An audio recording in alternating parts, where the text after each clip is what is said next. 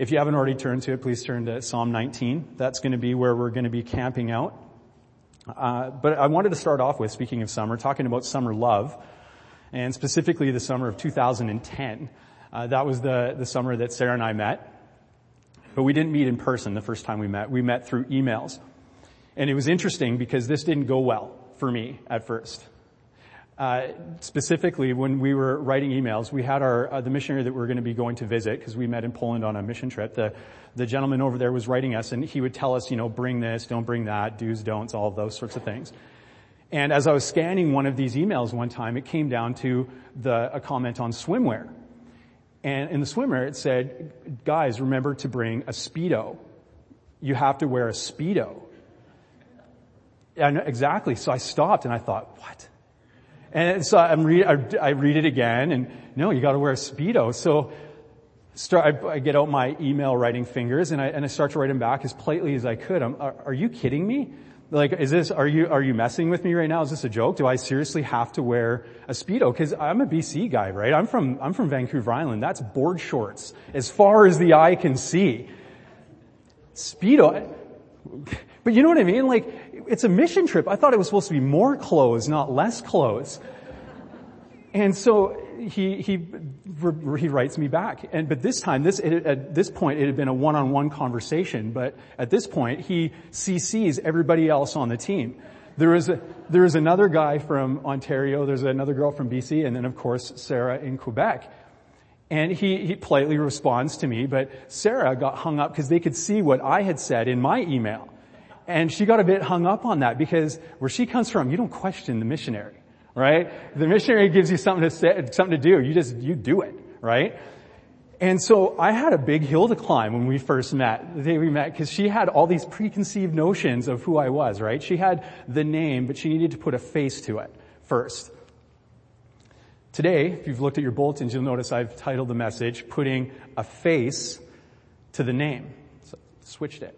And I think the reason why I've called it that is because I think that we have all experienced God, but we just may not know we've experienced God. Everyone here knows what it's like to experience God. We just may not know that it's God that we're experiencing.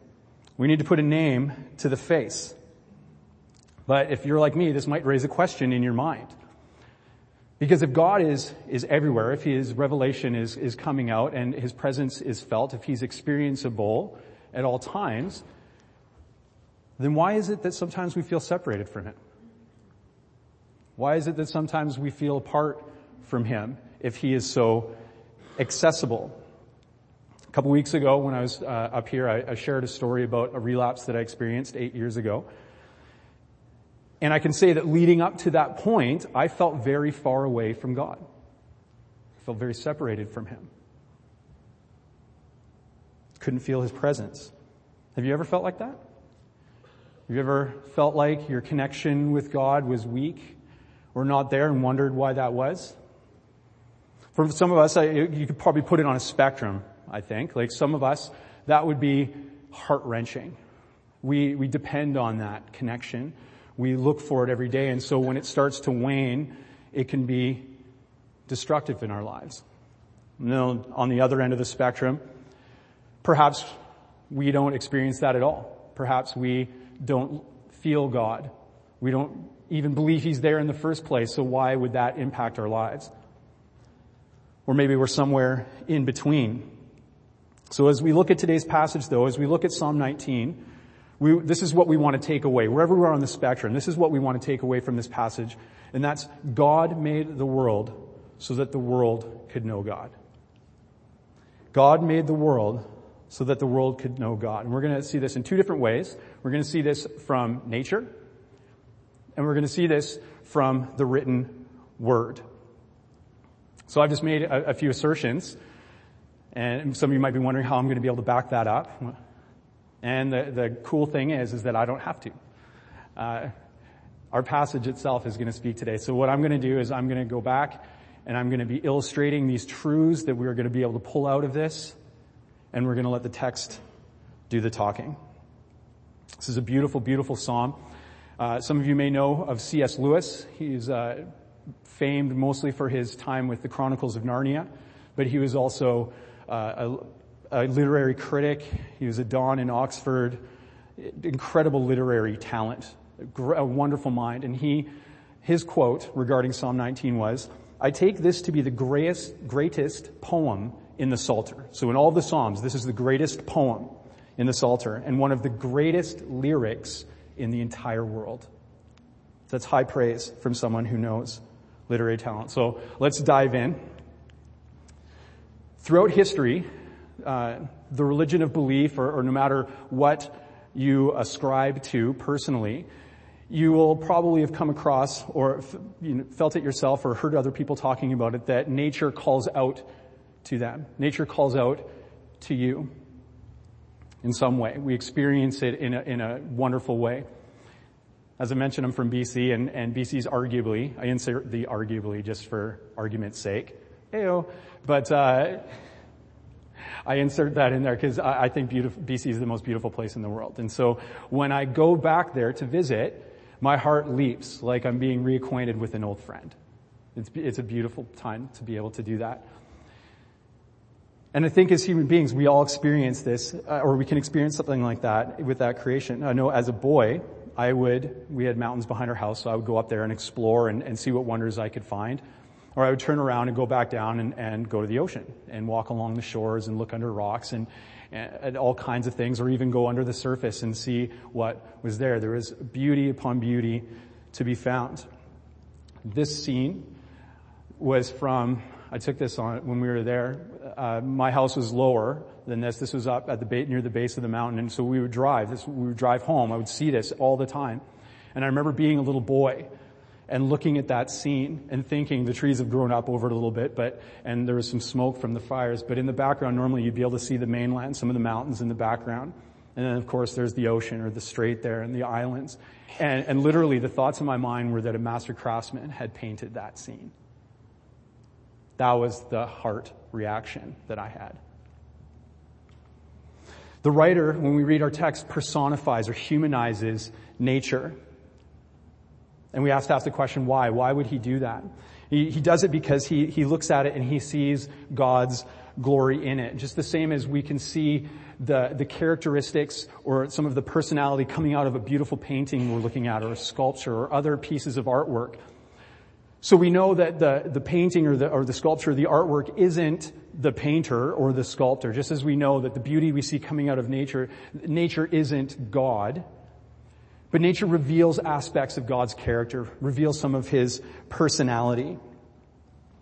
I mentioned the story of me as a boy looking at that because I noticed as I got older, I started to kind of desensitize myself towards beauty a little bit. Sure, every now and then I would see something beautiful and it would strike out at me and it would be incredibly enthralling, but the day-to-day stuff would become a little bit humdrum.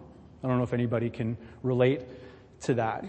So I think as we get older, sometimes we start to take the personal and treat it impersonally.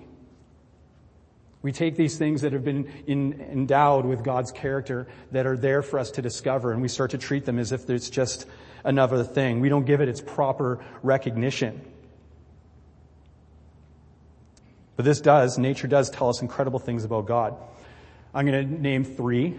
The first one, all of them shows that he loves humanity. But the first one that we're going to talk about is that he's a meticulous creator. God is a very conscientious. He loves his creation and did it very carefully. Some people would call this the fine-tuning of the universe, about how all these things fit together so well that it can only point to somebody creating it rather than it happening by chance. First of all, the distance the earth is from the moon.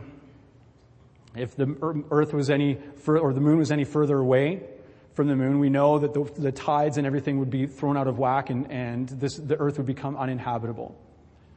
Or if it was any closer, the same sort of imbalances would occur and we would be in trouble if it was of any bigger distance further away. Or if we look at something called the gravitational constant. We talked about this on Friday night. By the way, did I tell you about this new book that I'm reading? It's on anti-gravity. I can't seem to put it down. Ow! That's probably what's funny the first time. See, I've been told that my dad joke game, it needs work. And so I've been told that dads, you typically tell the same jokes over and over and over and over again. So this is my, anytime you hear me mention gravity, get ready. That one's coming. I'm doing it for my boy. But the gravitational constant, this is a thing that exists, that if the gravitational constant was any stronger or weaker, life would be impossible, as we know. Like the pull of force, the pull of gravity would be impossible. Now, to know how infinitesimal the deviation would have to be, think of a number that's 10 to the 60th power. So that's 10 with 60 zeros. That's this. So imagine a dial with notches on it, with that many notches around the dial. If it was moved just one tick in either direction, life as we know it life period would be impossible to have. Now, just to get some grasp, get some handles on that number, in our bodies, we know we got quite a few cells in our body, right? That number is 10 to the 14 power. So it's 10 with just 14 zeros. So it's over 4 times bigger, this number. It's mind-blowing how big that is. So God wanted the universe to be life-permitting because He loves us and wants that for us. But He also wants us to experience cool phenomena that point to Him as well. One such phenomenon is going to be happening tomorrow. Does anybody remember? Eclipse, yeah. It's the solar eclipse tomorrow, right? Interesting thing about the solar eclipse is that by coincidence, we happen to live at a time where we can actually experience this. Some of you might think, well, what? They're the same size in the sky, so that shouldn't be a problem, right? Well, the problem is that the sun is 400 times bigger than the moon. But the sun also happens to be 400 times further away from Earth than the moon is. It's a pretty interesting fact, isn't it? And if the sun was any much further away, we'd be too cold. If it was too much closer, we'd burn up. All of these things went into the fact that the sun and the moon are now relatively of equal size in the sky. It's pretty incredible.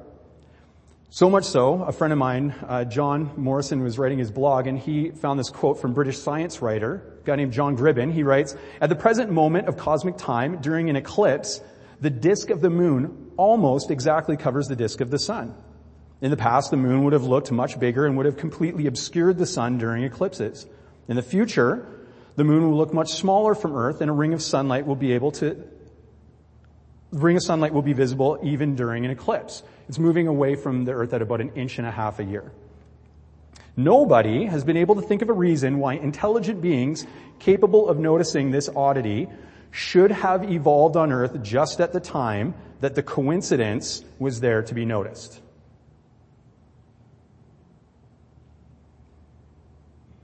It worries me, but most people seem to accept it as just one of those things. The heavens proclaim the glory of the Lord, and the skies display His craftsmanship. So this tells us that God is a meticulous creator. But it also tells us that God loves beauty. God loves beauty. Sometimes we want to overlook that, or we kind of slough it away, but God does love beauty. We've been talking about the stars, and that's what our passage is mainly talking about, but God in His creation has also given us the depths of the sea. He's also given us the land. Grand Canyon. This is one of the most beautiful places on earth. It's breathtaking. I've yet to experience it, but I hear from good sources that it's nice. To the mountaintops, and then beyond.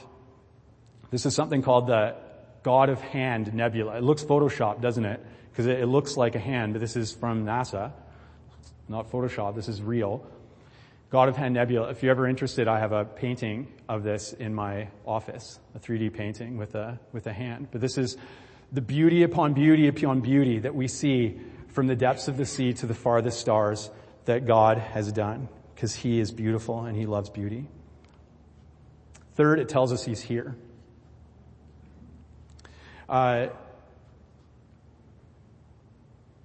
Actually, I'm going to just back up for 1 second, because one of the things that often people will tell us about beauty is that this is something that's been hardwired, that this is something been put into us, in that because of that, for some whatever reason, mating or foraging for food or something like that, we would be able to find whatever we need. Some sort of evolutionary hardwiredness. But this is a shot from the plane that we were on just recently, and as you look out over what you could call Cloud City, it begs a question that we should try to answer is, why do we find that so beautiful? If we're hardwired through blind and pitiless indifference, why would we find that so beautiful?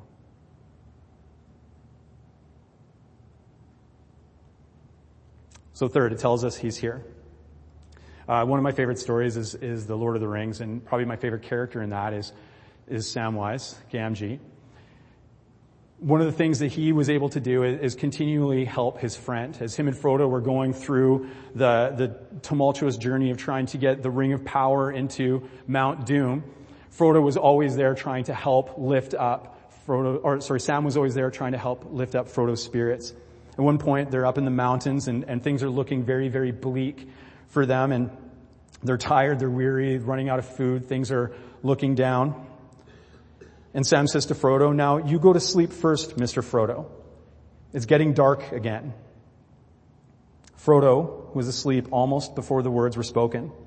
Sam struggled with his own weariness, and he took Frodo's hand, and there he sat silent until deep night fell. Then at last, to keep himself awake, he crawled from the hiding place. The land seemed full of noises, but there was no sound of voice or of foot.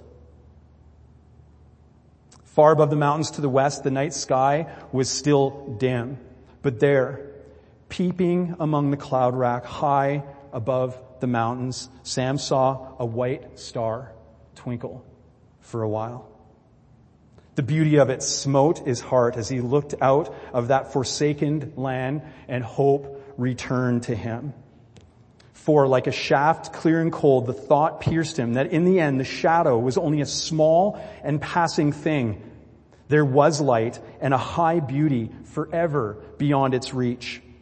His song in the tower had been of defiance rather than hope, for he was thinking just of himself.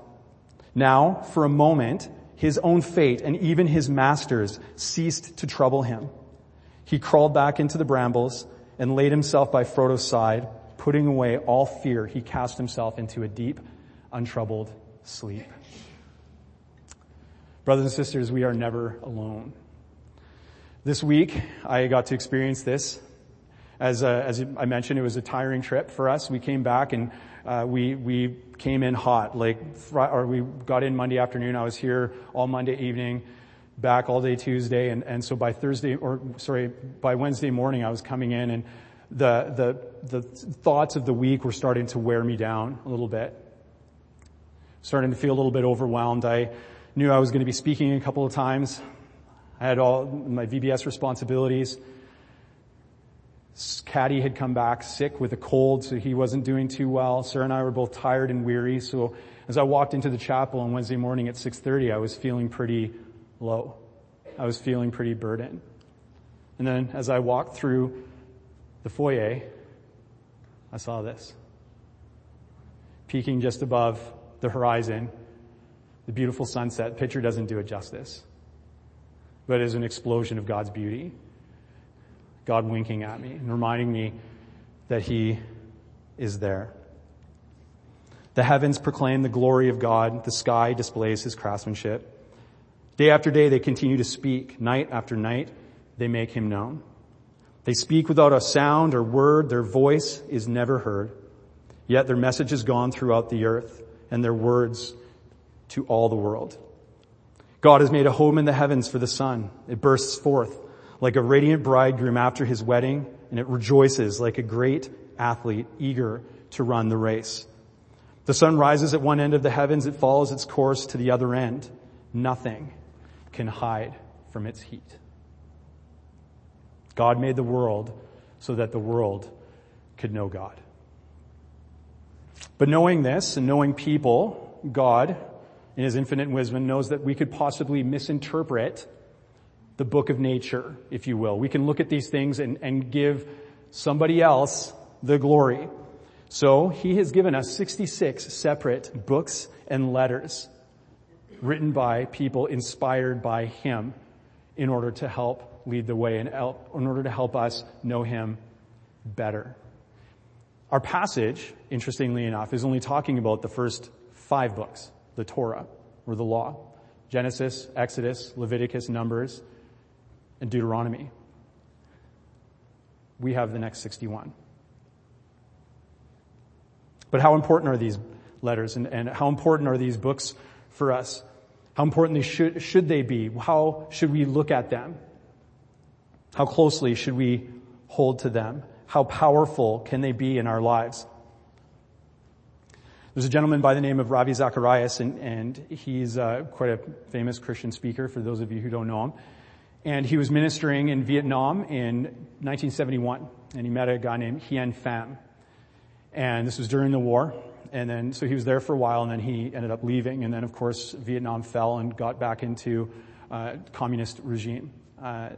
And then years later, Hien called up Ravi, 17 years later, and told him a story that shortly after Vietnam fell, Hien was arrested for what they said helping the Americans, because he was interpreter for them and doing things. So they threw him in prison. And it was a horrific place to be for anybody, but particularly for someone with Christian beliefs and wanting to think about anti-communist beliefs. So they went on to an indoctrination campaign against him, each day in Vietnamese and French only, giving him, like, keeping away from English, giving him more and more Marxist, anti-democratic, anti-Christian values. They kept pushing these in, so he was inundated with the writings of men like Marx and Engels, day after day after day, punishing him to the point where he came to one day and said, what if this is right? What if I was deceived by the West? And so thinking that maybe my faith has been useless, I've just been wasting my time, tomorrow, no more. Tomorrow I'm not going to pray anymore. So he went to bed that night and got up the next day, and he was given that day's chores, and he was given the dreaded prison latrine cleaning duty. So he went in there to clean up the prison bathrooms, and as he was emptying a tin full of toilet paper, used toilet paper, and cleaning it out, writing in English caught his eye. And so he quickly grabbed it and washed it, cleaned it up, and stuffed it in his pocket so no one else could see. And then that night, as he was laying in bed after his bunk mates all had fallen asleep, he pulled this little scrap of piece of paper out in English. And he read Romans chapter 8. Trembling, he began to read, and we know that in all things God works for the good of those who love him. For I am convinced that nothing shall be able to separate us from the love of God that is in Christ Jesus our Lord. As he read this, Hien wept. Wept and wept. He knew his Bible and knew that there was not a more relevant passage for a person that was on the verge of surrender. Because that was the day that he was going to stop praying. That was the day that his faith was gone. But God had different ideas. God had a different plan. What his tormentors were using for refuse, the scriptures, could not be more treasured to Hien. The instructions of the Lord are perfect, reviving the soul. The decrees of the Lord are trustworthy, making wise the simple. The commandments of the Lord are right, bringing joy to the heart. The commands of the Lord are clear, giving insight for living. Reverence for the Lord is pure, lasting forever. The laws of the Lord are true, each one's fair. They are more desirable than gold, even the finest gold. They are sweeter than honey, even honey dripping from the comb. They are a warning to your servant, a great reward to those who obey them. God made the world so that the world could know God. So when you think about nature, when you think about that, when you think about outside, when you think about the mountains, do you think about a what or a who? Because if it's a what, so what? But if it's a who, then this passage, what we've been learning today and what we've been talking about, that's teaching us that who cares. Who cares a lot about us.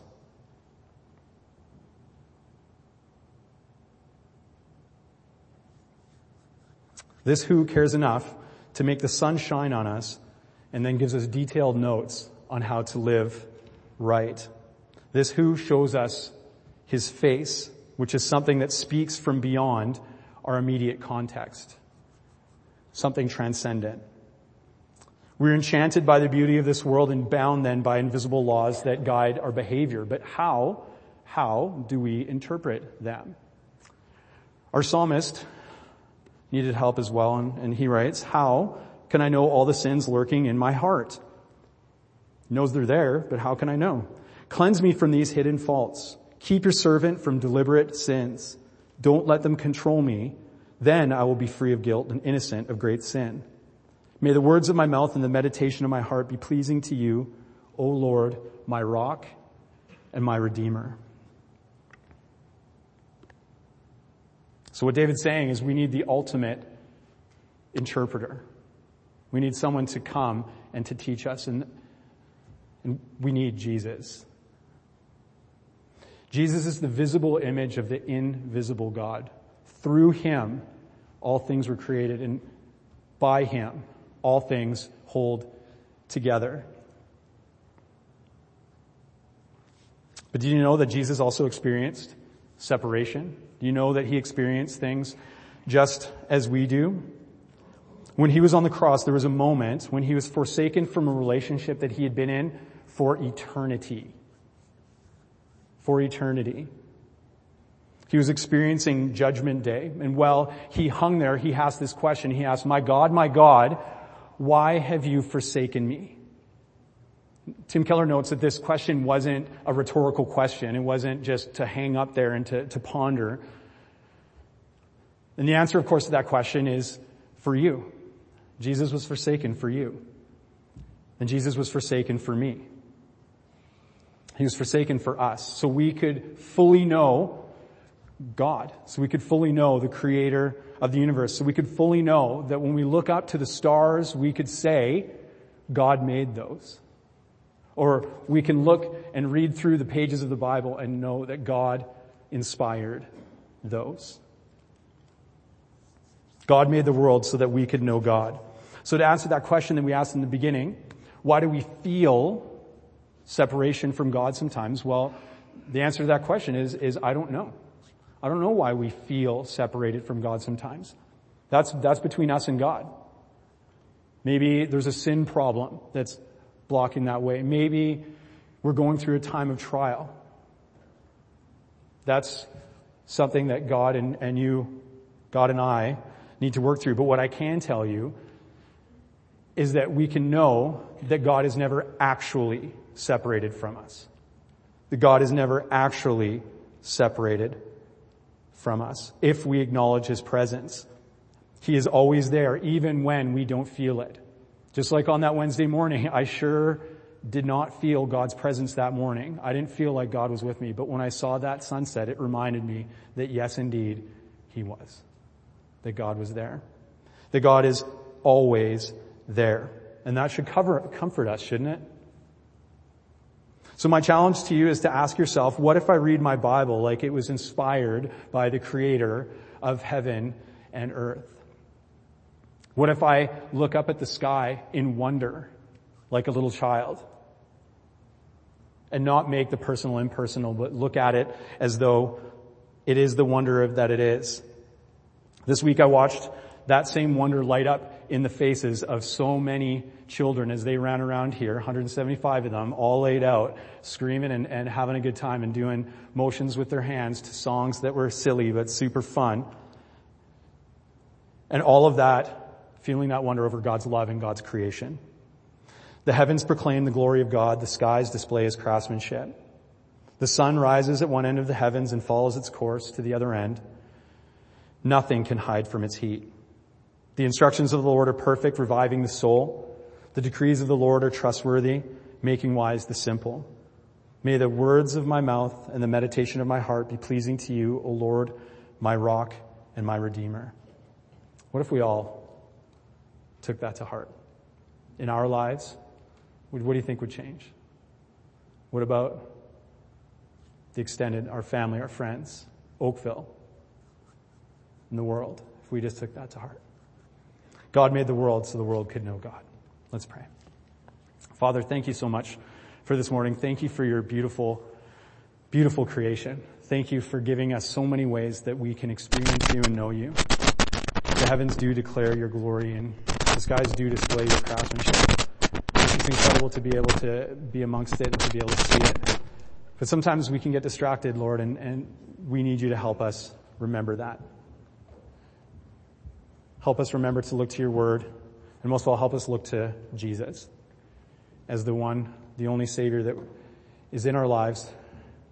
He's called us to follow him wherever he goes, to love you and to love our neighbors. Help us do that well. We pray in your name. Amen.